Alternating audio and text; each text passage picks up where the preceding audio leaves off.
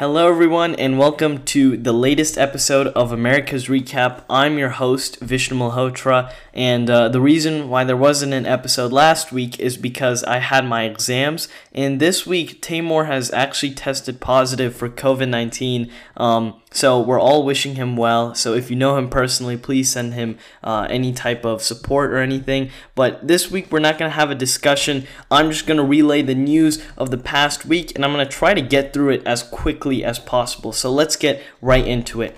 Over last weekend, the Cleveland Indians dropped their team name, which Native American groups have labeled as racist and insensitive. They have yet to announce a new name. On Monday, Attorney General William Barr submitted his resignation letter to leave the Trump administration before Christmas Day. Also on Monday, the Electoral College voted to formalize Joe Biden's victory, and the first COVID-19 vaccine was administered in the U.S., setting off the U.S.'s vaccine campaign. And also on Monday, the U.S. death toll from COVID-19 surpassed 300,000. On Tuesday, the FDA released a detailed review of Moderna's COVID vaccine that showed a 94% effectiveness and enthusiasm about approval later in the week. Also on Tuesday, Senate Majority Leader Mitch McConnell congratulated Joe Biden on his victory 6 weeks after Election Day and 1 day after the Electoral College certified results. On Wednesday, Major League Baseball elevated the Negro Leagues to Major League status in a move the league called a long overdue recognition.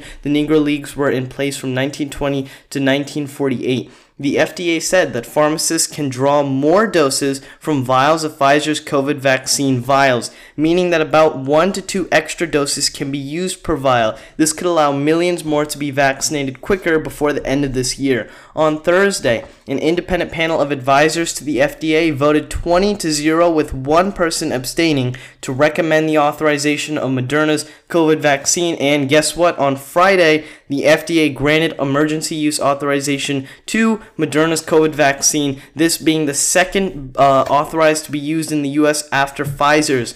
Also on Friday, Vice President Mike Pence, his wife, and the Surgeon General received their COVID vaccinations in a televised event to build public confidence, and the Congress signed a 2-day funding bill until midnight on Sunday to pass a stimulus bill. This means that they passed a short-term funding bill, and if they don't reach a stimulus bill by Sunday night, the government will shut down on Monday. And the story of this week is from the Washington Post. They published an amazing report on how the U.S. is paying more than the European Union for nearly every COVID vaccine. And the reasons behind it are complex, and the prices are complex. The article does a great job of explaining the reasons and the motivations behind why each country paid what it did. If you search up Washington Post vaccine cost in a private browser, like an incognito browser, you can read the article for free. That was all the news for the week. I hope you enjoyed a quicker review of the week's news.